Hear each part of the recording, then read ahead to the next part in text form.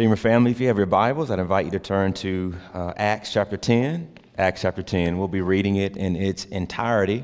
And just to give you a preview of what we're about to see, I would like to divide this passage up with 5 blocks. And so the first block is Acts 10, 1 through 8.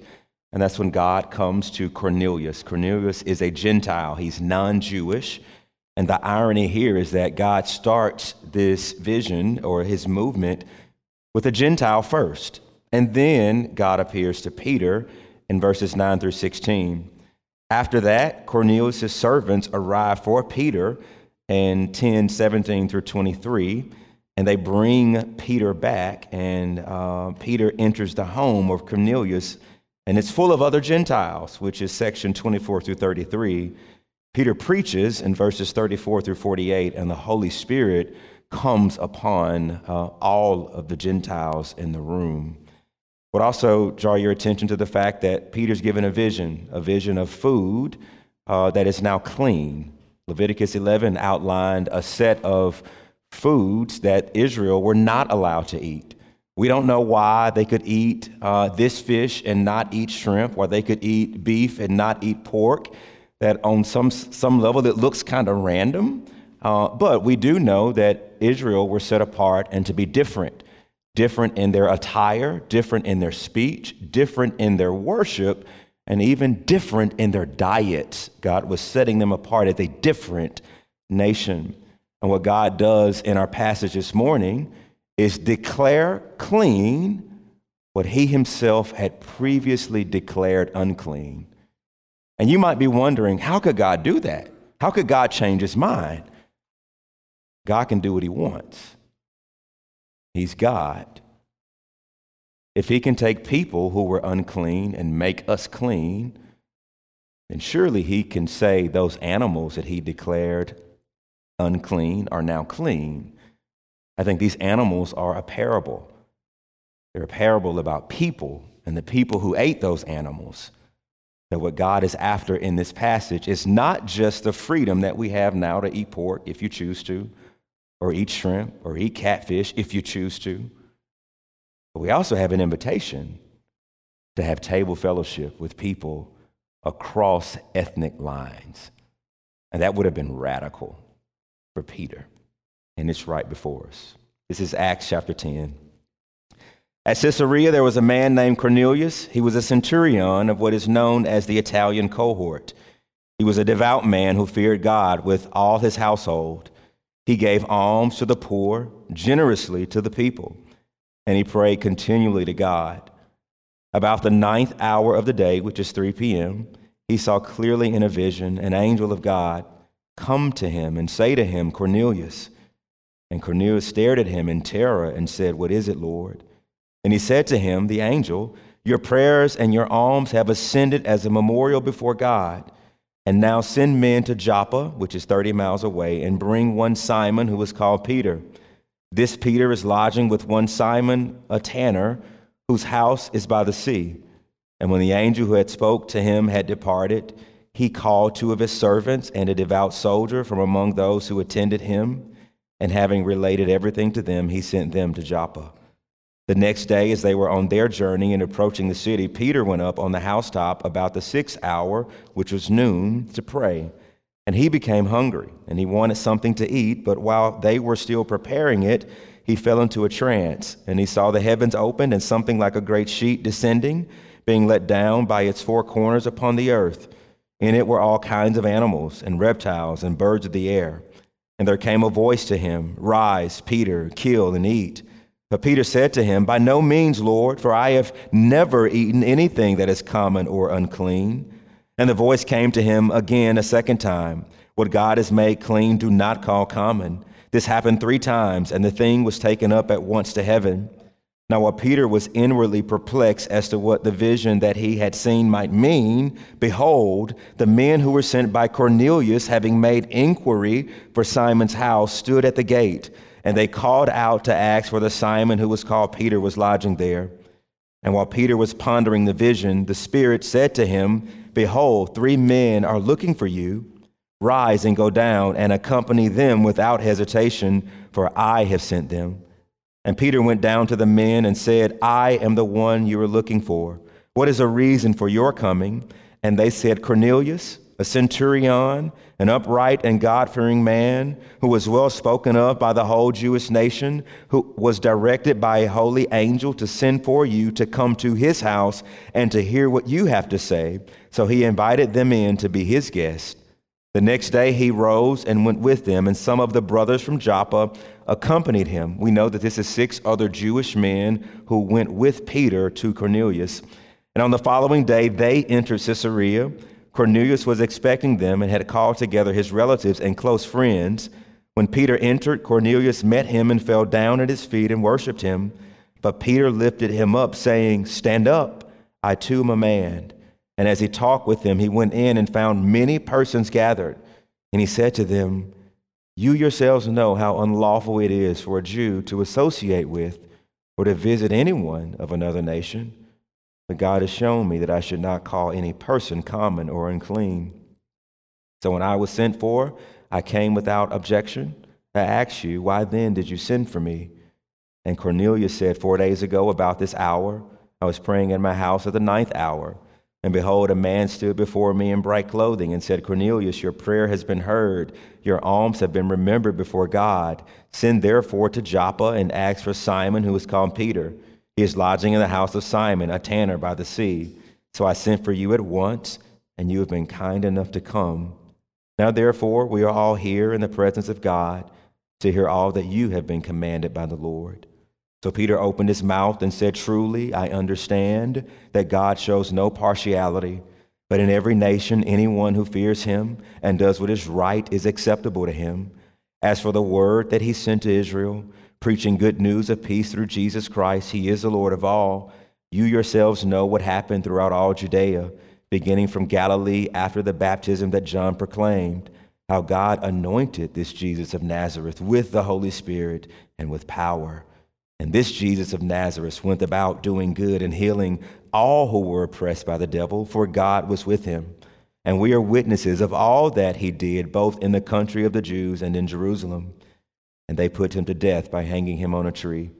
But God raised him on the 3rd day and made him to appear, not to all the people, but to us who had been chosen by God as witnesses, who ate and drank with him after he rose from the dead. And he commanded us to preach to the people and to testify that he is the one appointed by God to be the judge of the living and the dead. To him all the prophets bear witness that everyone who believes in him receives forgiveness of sins through his name. While Peter was still saying these things, the Holy Spirit fell on all who heard the word. And the believers from among the circumcised who had come with Peter were amazed, because the gift of the Holy Spirit was poured out even on the Gentiles. For they were hearing them speaking in tongues and extolling God. Then Peter declared, Can anyone withhold water for baptizing these people who have received the Holy Spirit just as we have? And he commanded them to be baptized in the name of Jesus Christ. And they asked him to remain for some days. Amen. Let's pray. Dear Lord, we turn our hearts to your word. We thank you that you are not like the gods of this world. They're deaf, they're dumb, they're dead, they're foolish, they're not eternal. You are not like them.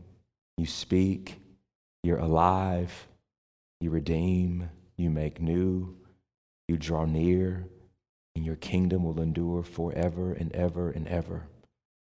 Thank you that the veil of unbelief has been removed from our eyes and our hearts, and we can see the wonderful things of your gospel. Thank you for your word. It is timeless, it is living, it is active, and to the degree that your preachers are faithful to proclaim it, you are pleased, Lord, to give life and light and goodness and hope to your people. So I pray that. Make me faithful to rightly divide your word. May your people be built up, challenged, and encouraged in the faith. I pray in Jesus' name. Amen. Sean Lucas, when doing some research for First Presbyterian Church, digging into their history, he came across a frightening statistic. He lists a number of churches: Point Breeze Presbyterian Church in Pittsburgh, Pennsylvania; Central Presbyterian Church in Chattanooga, Tennessee; United Presbyterian Church in Wheeling, West Virginia; Central Presbyterian Church in Jackson, Mississippi. What do these congregations have in common? They were at one point thriving, significant churches in their cities, pastored by gifted conservative men, and they're dead. They no longer exist today. Now, the reasons why churches die, that list is as various as the congregations themselves. If congregations can die, so can ours. He goes on to say that it would take a generation for a church to show signs of decay, but here are some reasons. Perhaps poor pastoral choices, a failure of the pastor to rightly preach God's word faithfully, a deviation of a church from its mission and vision, an inability to see and to adapt to the community around it. This is enough to drive pastors and churches to our knees. I think what Lucas is getting at is how easy it is to drift. It's easy for men who preach to drift in integrity, to drift in the beautiful high calling that Jesus gives us to shepherd the flock. It's easy for parishioners to drift from this vision, to drift towards making this church like a country club and not a hospital, where we lodge all of our complaints on the ways the church isn't serving us. And we're forgetting that this is a place where we are inviting other broken sinners to join and journey with us. It's easy to drift from our mission and vision. And so for the next few weeks, the entire month of June, I'll be unpacking different aspects of our vision. And here's a question for you this morning. I'm not going to quiz you today, but I may quiz you on the fourth Sunday.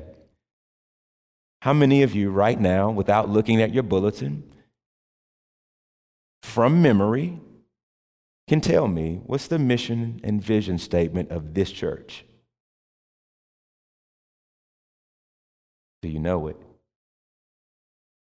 You see, I'm convinced that if we don't have that embedded in our hearts, we'll drift. And so today I want to interrogate one part of our vision statement.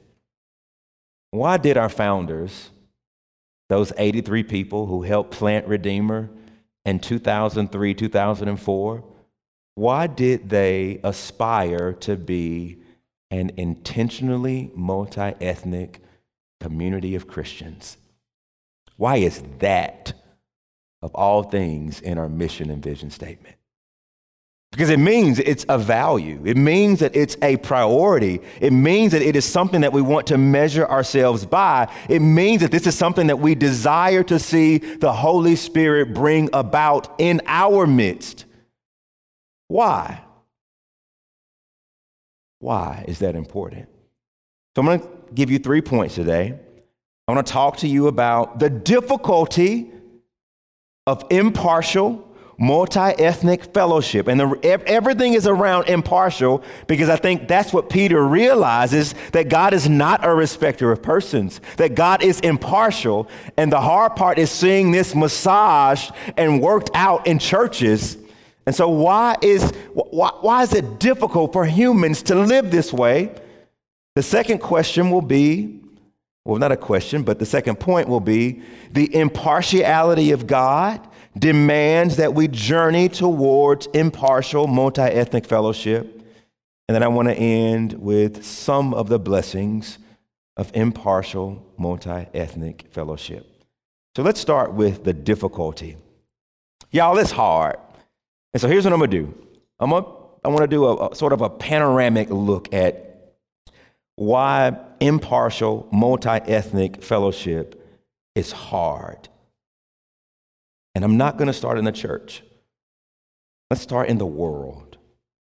So a few weeks ago, my wife and I went to New Orleans, and if you go to the World War II Museum and walk down the street, you may or may not see a heart with our names written in it because the cement was wet. And we were walking and we got to, it was like, we got to do it. We have to do it, right? So if you're at the World War II Museum, you may see our initials on our anniversary with a heart. It's there, right? No, but seriously, beautiful thing about the World War II Museum, it's just enlightening. If you're not a history buff, I'd encourage you to go and spend 3 hours there. You will walk away, I think, appreciative of things that I think we take for granted. But here's what you learn about World War II, that ethnic supremacy spread like cancer throughout our world.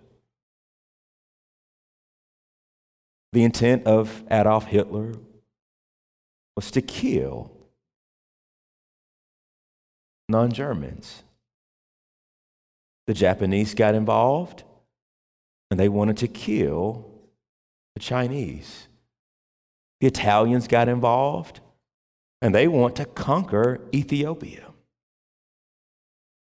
Ethnic supremacy spread across the world like cancer. I don't have to mention to you the history of our country. You know about American chattel slavery. You know about the Trail of Tears and the displacement of Native Americans. I don't have to mention to you the history of Mississippi. We're watching a documentary a few days ago, and Sesame Street in 1970 had this brand new idea to do an episode of Sesame Street with a black man in it. And he was going to be acting next to a white man. And you want to know the only country, the only state that would not allow Sesame Street to show that in 1970? You live in it. Mississippi. You know, you live in a city named after Andrew Jackson, who owned over 350 slaves, had plantations in Coahoma County and right outside of Nashville, Tennessee. I have to rehearse this to you. You know this. And black people, we don't get a pass.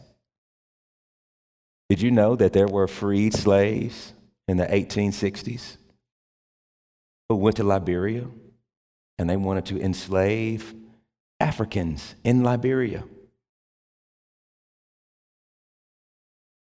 You watch the movie Hotel Rwanda, where you see genocide between the Hutus and the Tutsis. In Australia, you have Australians, they hate the native Aboriginals. You have apartheid in South America.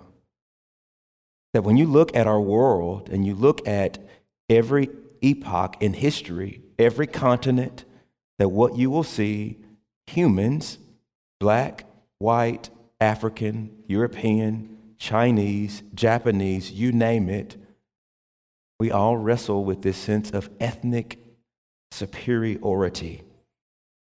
And when ethnic superiority is present, you will always see an unnerving spectrum of ethnocentrism. And on that unnerving spectrum, you will see at best separation from, and you turn that up a little more, subjugation over, and you turn that a little more, and you will see slaughter. Always. And we would be mistaken to think that we don't see this in the Bible. Think about the Egyptians. They hated the Jews. And at first they're separated. Israel's living in Goshen and Egypt is living over here. And all of a sudden, a new Pharaoh he comes into power. And what does he want to do? Subject them, make them their slaves. And when they grow in number, what does he want to do? Let's kill off all of their boys. This is the paradigm when ethnocentrism is in our hearts. We're going to always see it manifested that way, always.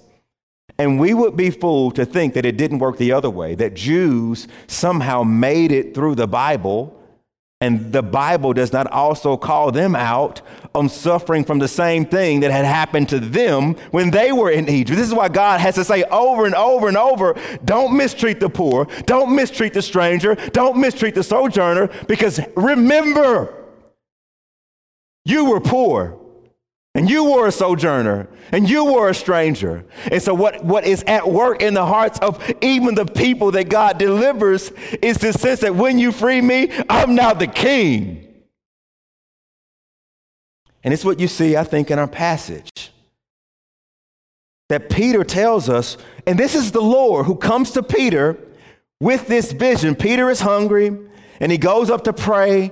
And all of a sudden, a sheet or a tablecloth is let down from heaven. And on this tablecloth or this sheet, all kinds of animals and reptiles and birds of the air. And there was a voice that says, Peter, rise, kill, eat. And Peter's response is, Lord, no. I've never eaten any of those unclean animals from Leviticus 11. And then God has to say, what God has made clean, do not call common. And this happens 3 times. 3 times.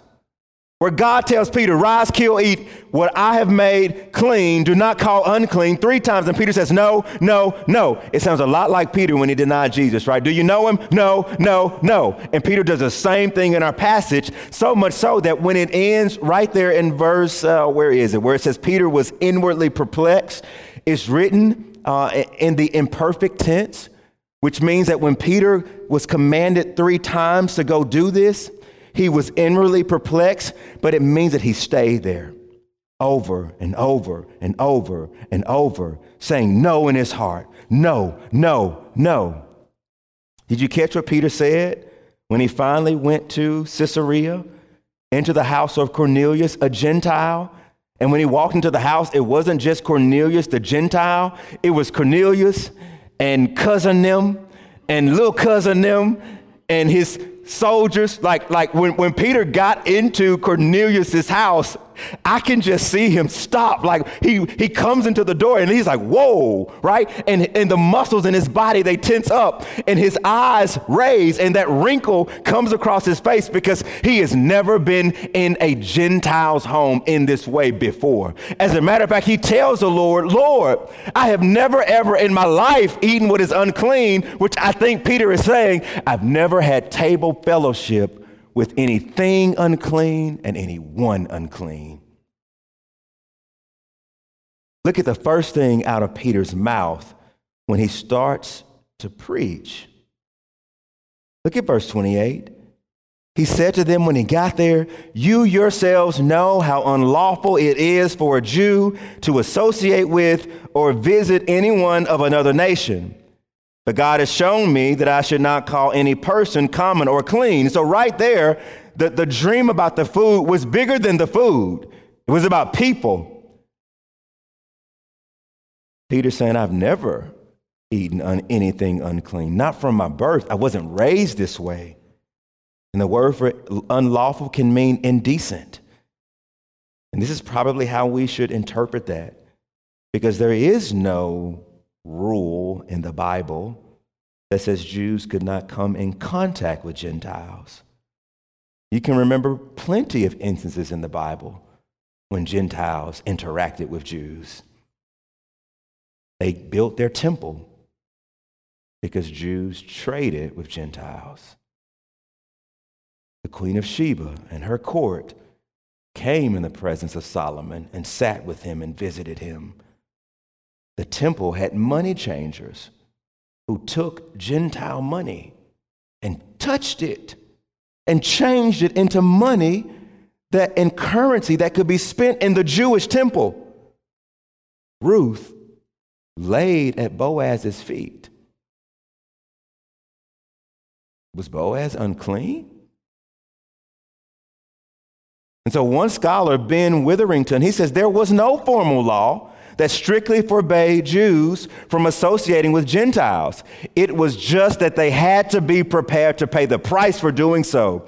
The price was the risk of being ritually unclean. This would have involved washings and an additional sacrifice, a time of isolation from ethnic Israel. It was a cost that Jews did not want to pay. You hear that? Now, here's the thing about Peter. I think he's inconsistent in his theology of cleanliness. Whose house did he just leave? Simon, a Jewish man who was a tanner. Tanners touch dead animals. Did you one time hear Peter say to the Lord, I will not go stay with Simon the tanner? Did you at one time hear him say, oh no, Lord? Well, what made him be willing to step into a tanner's house, but not Cornelius's house? If they both do things and tarry with things unclean, he's partial. He's partial. What does partial mean? It means to favor one side or a person over another. It means being biased or prejudiced towards one. It means to see in part and to make a judgment of the whole in light of the part. And so here's what Peter's doing. I think he's double guilty. He's guilty because Simon is a tanner, which could have made him unclean. And what Peter should have done was to also protest going into Simon's house, and he doesn't. He doesn't because the man is Jewish.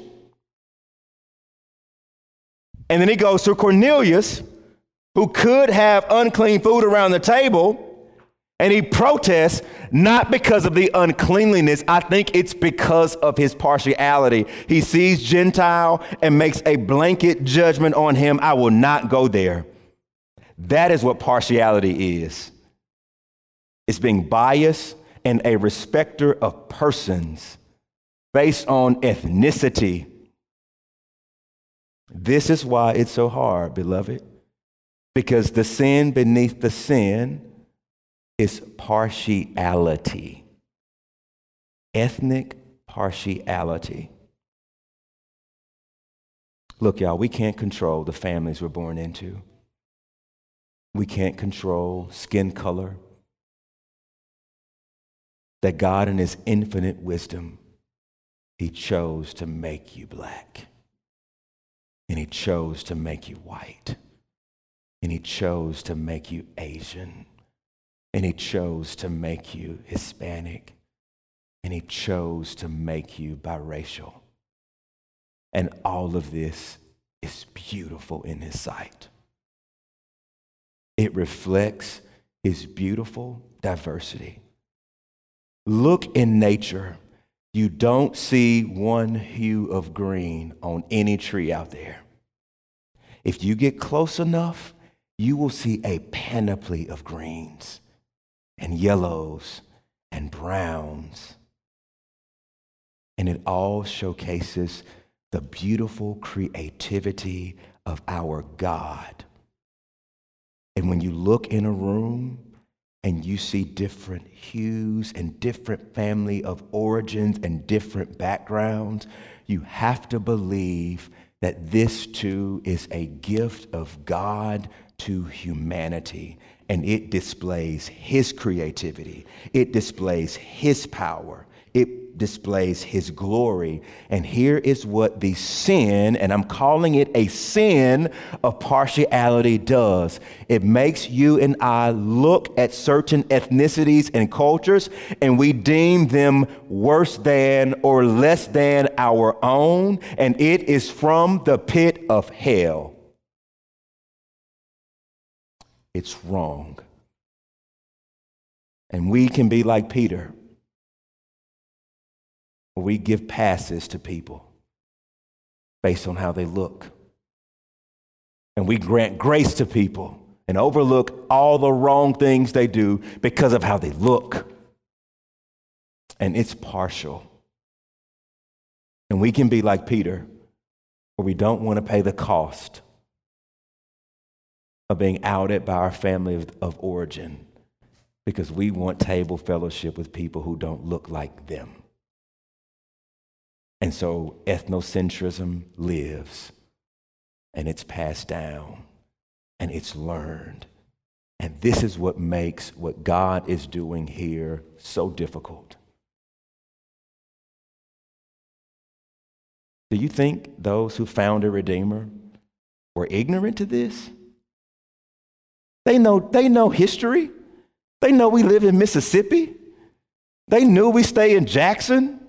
They knew about World War II, the civil rights. They knew all of this. They knew about the problems of race in the church. They knew this, and yet they stood on this principle that we will be an intentionally multi-ethnic community of Christians committed to glorifying the Lord Jesus Christ in word and deed. They were committed and resolved. Now, why? Knowing that it's difficult, why? And here's the thing, it's not because it's cool. It's not because it's trending. It's not because it's hip. They were compelled because God commands it. Which moves us into my second point, the impartiality of God. And I will use this word carefully. It demands it. It demands that if anyone names the name of Jesus, that you journey towards multi-ethnic fellowship with believers. This is not a periphery thing. This is an implication of the gospel, where God is uniting Jew and Gentile, slave and free, male and female, all things under him who is the head, and that is Jesus. Now, God is not like us. He's not partial. It shows up in all of Scripture. Romans 2:11, for there is no partiality with God. James 3:17, the wisdom that comes to us from above is pure, peaceable, gentle, open to reason, full of mercy and good fruits, impartial and sincere. Leviticus 19:15, you shall do no injustice in court. You shall not be partial to the poor, and you shall not be partial to the great. But in righteousness you shall judge your neighbor. Deuteronomy 1:17, you shall not be partial in judgment when you hear cases small or great. Consider the plagues in Egypt. You remember that last one? When God says the death angel's going to come through? God did not give Israel a pass. He did not say, oh, you're Jewish, we good. I'm just going to send the death angel over the doors of the Egyptians. And I just want them to put blood on their doorpost so that he might pass over. That ain't what God said. You know what God told Israel? I'm coming through Egypt, and nobody who ain't got no blood on their door, they dying, the firstborn. God was not partial to the Israelites. There was enough sin in Egypt, and guess what? When I come through in my pure holiness, I am not a respecter of persons. Now, you're my chosen people, and you're going to have to trust me, and you're going to have to act by faith. By faith, you will kill this animal. By faith, you will put the blood over your doorpost. By faith, you will eat, and by faith, whatever you don't eat, you will consume. But make no mistake about it, I am not partial to you. I'm for me. And so what you see in Scripture is he's covenantal. He loves Israel with a covenantal love, but Israel can try other people, but they can't try God. God told them, y'all come in my land and think y'all can just do what y'all want to do. I'll kick you out just like I kicked the nations out before you. What you start to see in the Bible, he's impartial. And humans have to catch up with God. And that's what happens in our passage. Peter journeys. Do you remember the no? Do You remember the first thing out of his mouth, you know how unlawful it is for Jews to be in the home of Gentiles. You hear that? That's a journey. That is Peter going from ethnocentrism. That is Peter being in a space of partiality. And then you hear what Peter says. He goes on to say, and it's right there in verse 34.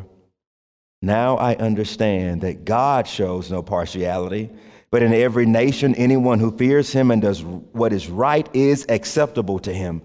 That's a journey, y'all. That's maturity happening right in before our eyes. He goes from one thing to being impartial. And here's the question that we need to ask. How does he get there? I think three things. The first, this is God's idea. This idea comes down from above. The vision comes from above. The sheet comes from above. The animals come from above. The voice telling him to rise and to kill and to eat comes from above. In other words, these ideas aren't coming out of the head of Peter, but they're coming from the heart of Peter's God. I think what God wants Peter to feel and to desire is exactly what Jesus felt in John chapter 4. John chapter 4, Jesus goes to Samaria and he's hungry, he's thirsty, he's tired, and his disciples go into town to get him something to eat. And they come back, Master, eat, Master, eat. And Jesus says, I have food that you don't know about. And my food is to do the will of God who sent me. My food is to have fellowship with this woman that you would have nothing to do. That fills and delights my soul like a good old steak cooked just right.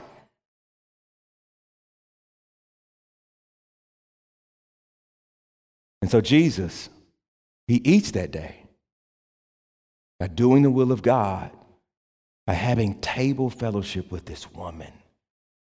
And what God is doing for Peter, Peter, I know you're hungry, but I want you hungry for people.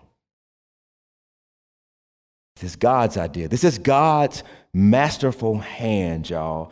All of these events that culminate with Peter getting there on day 4 to a room full of Gentiles who are there ready to hear what Peter has to say. This is all being orchestrated by God, who is the creator and sustainer of everyone and everything. Nothing happens except through him and by his will. And what you see God doing through these visions is carrying out his will, his ways, his purposes. And it starts with a vision and an angel who comes to Cornelius in Caesarea, which would have been 30 miles away from Joppa, where Peter was the day before he appears to Peter. Now, Cornelius is a Gentile. He's non-Jewish. He's a centurion, which means he commands a group of 100 soldiers. And his 100 soldiers are a part of a cohort. Now, a cohort in Roman armies was 600 soldiers, which means 600 soldiers would each have one centurion over them, and those 600 would be a cohort. The cohort that Cornelius is under is called the Italian cohort. So he would have been one centurion of 6 commanding 600 soldiers.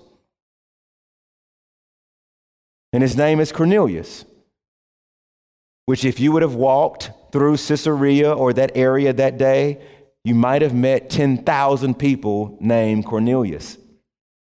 Now, why? Because years before, a Roman general named Cornelius Sulla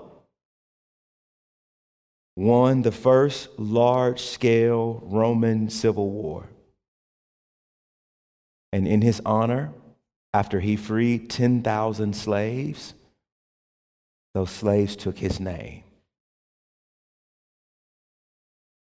This is the man who gets a vision, an angel from the Lord. He's called a man of prayer. He's called a God-fearer. He's called one who gives alms. He cares for the poor. And all of a sudden, one day, the Lord says, Cornelius, your prayers have been heard. I hear you, I see you, and I'm answering you. And here's what you do. You take some of your servants and some of your soldiers, and you have them go on a day's journey to Joppa. There's a man named Simon, not Simon the tanner. Don't bring him to me. You bring Simon Peter, who's living in Simon the tanner's house. You bring him to me, and he's going to preach. And this all happened on day 1 around 3 p.m. So Cornelius' servants leave. They make the one-day journey. On the next day, as Peter is going up, not knowing that these servants are coming to get him, he's up hungry and praying, and God says, I'm going to come to him now. And Peter revolted. He says, no, I will not. No, I will not eat. And he's inwardly perplexed. And as his vision ends, that's exactly when the men show up who were sent from Cornelius the day before. And so Peter is still resisting in his heart. And finally, the Holy Spirit says, hey, it's some men outside. This is not for play. You're not just seeing things. This is for the real deal. You need to go with him. And he says, oh, you're coming for me. Tell me how you got here. And then they recount to him the story of God coming to their master a day before. And so Peter invites them to stay. They hang out, and then they make the day's journey back. Do y'all see all of this is being orchestrated by God?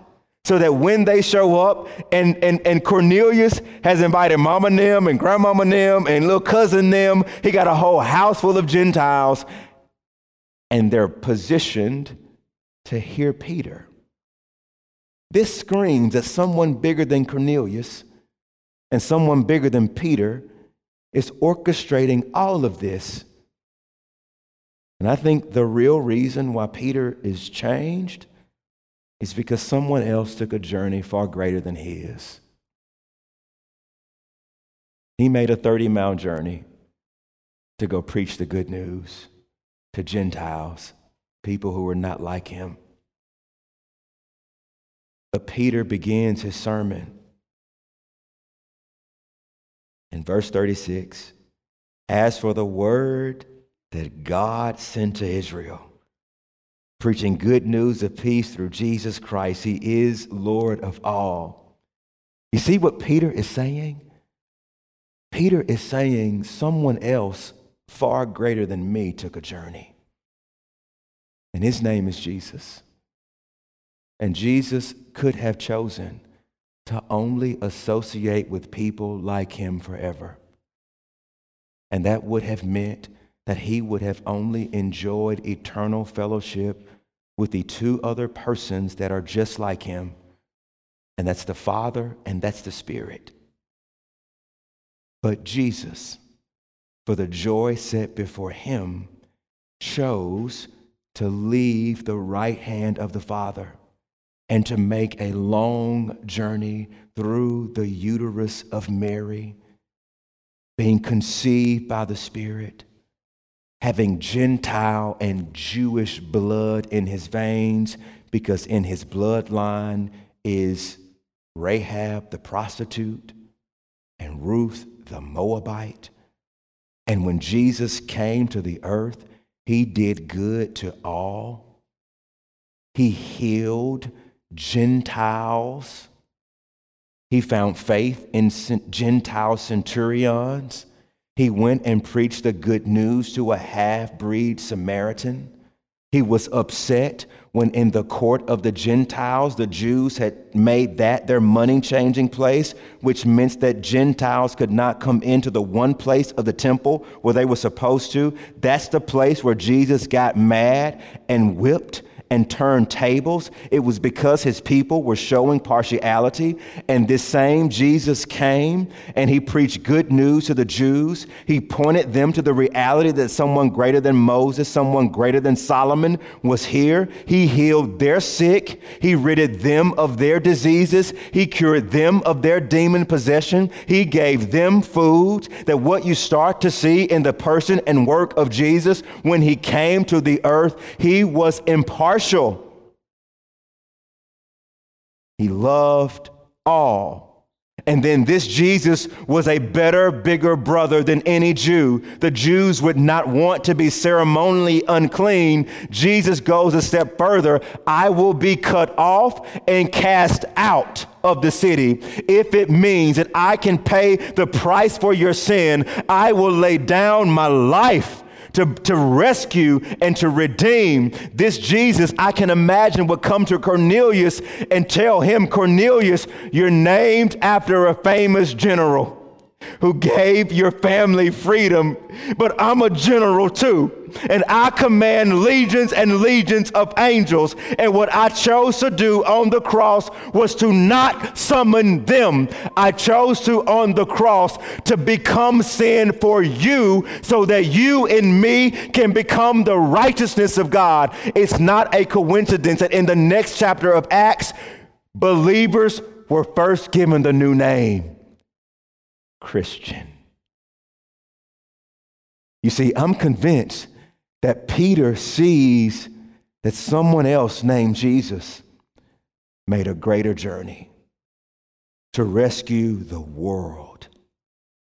Jew, Greek, slave, free, male, female, from a greater slavery, their sin and death and the grave, to pay a price to give us life.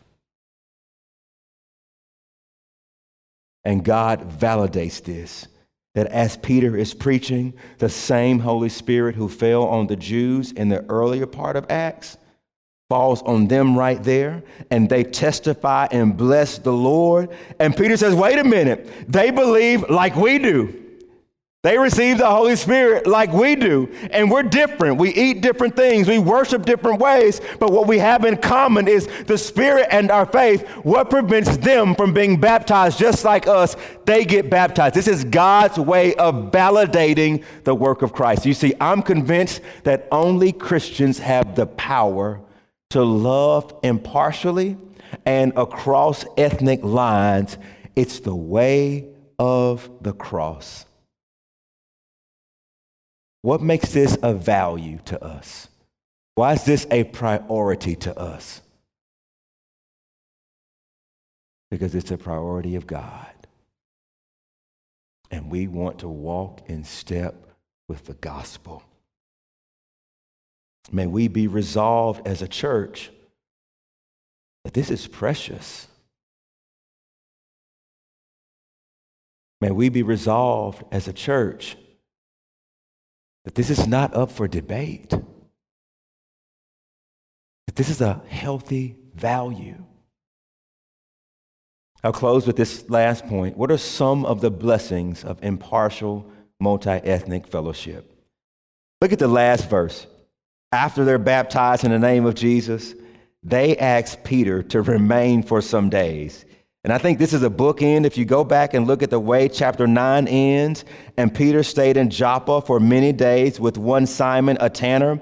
This section ends with, I think, Peter staying in Caesarea in the house of Cornelius for many days. In other words, they linger. Peter stays.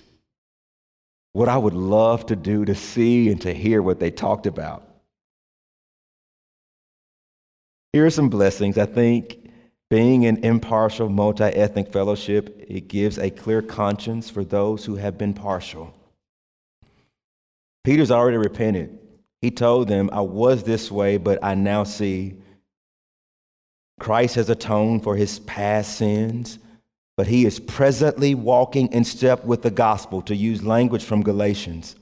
And this is a blessing of impartial, multi-ethnic fellowship. Those who have behaved partially towards those who are different can look at the cross and you can see atonement for your sins, but you can also do what Peter says right there in verse 34. He says, truly I understand that God shows no partiality, but in every nation, anyone who fears him and does what is right is acceptable to him. In other words, I think what Peter is saying, it's not enough to just believe that the gospel has atoned for your sins, that what impartial fellowship can do for you now in the present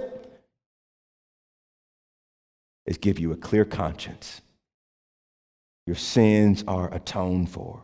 and you are endeavoring a new way of living. I also think being in impartial, multi-ethnic fellowship can be a source of healing for those who suffered prior ethnic trauma. Here's what I mean. Many of you know my mother's mother was the help for a family that lived a couple streets from here. And so if you've talked to my mom, she talks about what it was like growing up knowing that her mother spent all parts of the day taking care of white people's kids. And when my grandmother came home, my mom felt like they got the leftovers. That was traumatizing for her. So much so that we grew up in all black neighborhoods. We went to an all black college. I went to an all black high school. It traumatized and shaped the way that my mother viewed the world.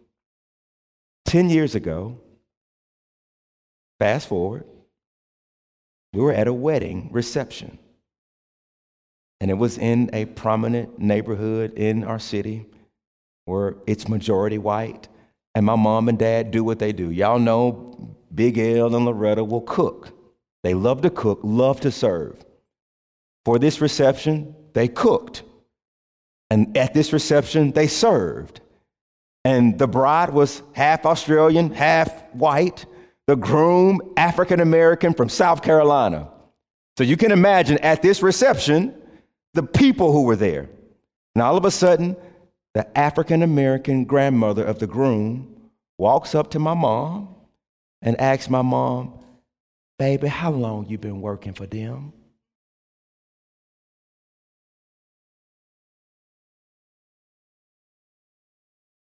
And that was a trigger.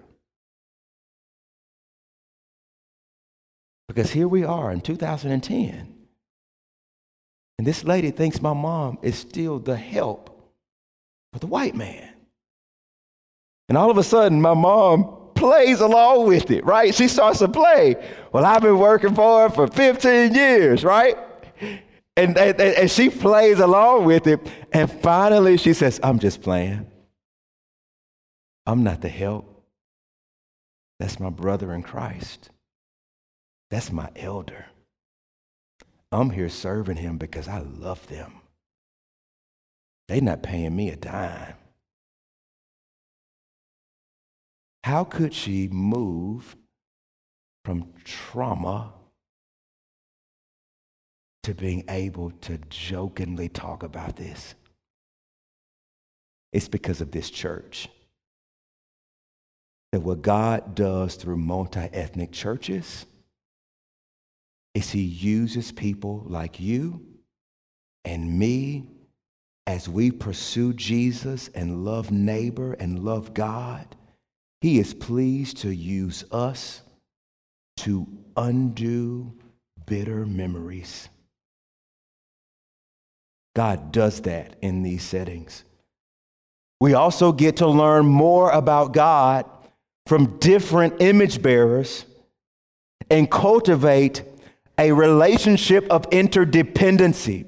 One author says that the word that's used here for the people gathered in Cornelius' home is a gathering for worship. Cornelius has called a worship service in his house, and on this day, the guest preacher is a Jewish man. And Peter gets to hear Cornelius gets to hear the apostle Peter, who has been walking with Jesus, commissioned by Jesus. And Peter gets to preach to Gentiles who were itching for the truth of the good news. And Peter gets to stay and linger and probably eat some pork and probably eat some shrimp and probably sing some songs that he had never sung and probably hear, wait a minute, God came to me in a vision. And Cornelius says, "Brother, you a day late and a dollar short. He came to me first," right? And they get to go back and forth. You think you got the corner on God because of who you are? Look at him. He showed up to me. And they get to celebrate beautiful diversity right there in that room. When we come together and sing songs by authors you don't know, and hear people pray in their own culture, in their own ways, and see people dress differently, and people tell of the stories of how God have been at work in their families, we get to see him through different lenses. And you know who gets to be glorified and more beautiful? God, who does it all. We were at a wedding yesterday, and the groom, African-American guy, a friend of mine, the bride, Hispanic. And man, when I tell you, we just people watched at the wedding. At one point, we just got in the cut and just watched. Because we saw your Northeast Jackson crowd. I saw dudes I grew up with. And then those Hispanic families came in there, man, with them starched jeans and them big old Texas belt buckles with their whole name written from here to here. And them big hats on, and they was not trying to dress like nobody in there but their own selves. And we just stepped back at that wedding, and we praised the Lord for beautiful diversity at that wedding. And let me let you in on a secret. There's another wedding coming. It's when the church walks down the aisle, and Jesus arrays us in beauty and splendor. And we will spend eternity with people from every nation and tribe and tongue. If you think heaven is just going to be black folk, you're mistaken. If you think heaven just going to be white folk, you're mistaken. If you think heaven just going to be people who speak English, you're mistaken.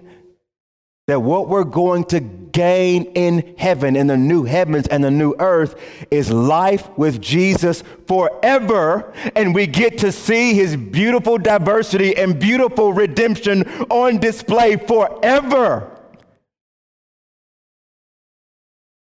It's going to be beautiful, y'all. And we get to preach to the world. The world sees enough division, hears enough about division, hears enough about ethnocentricity, hears enough about separation and fighting. And what we hold up to the world is beautiful, diverse unity around the cross of Christ. And when the world looks at former enemies living and worshiping and loving and forgiving, the world becomes curious. What is the glue? How did you do it? What is binding you together? And we can say it is the blood of Christ and the work of Christ alone. Let me introduce you to him who's changed us all. It preaches to the world of the beauty of Jesus. That's my prayer for us, Redeemer, that we would value this, lean into this, pray for this, decision make around this, that we would fight for this, that we would learn from one another as we seek to live out the implications of the work of Jesus. Amen. Let's pray together. Father, we bless you. We love you.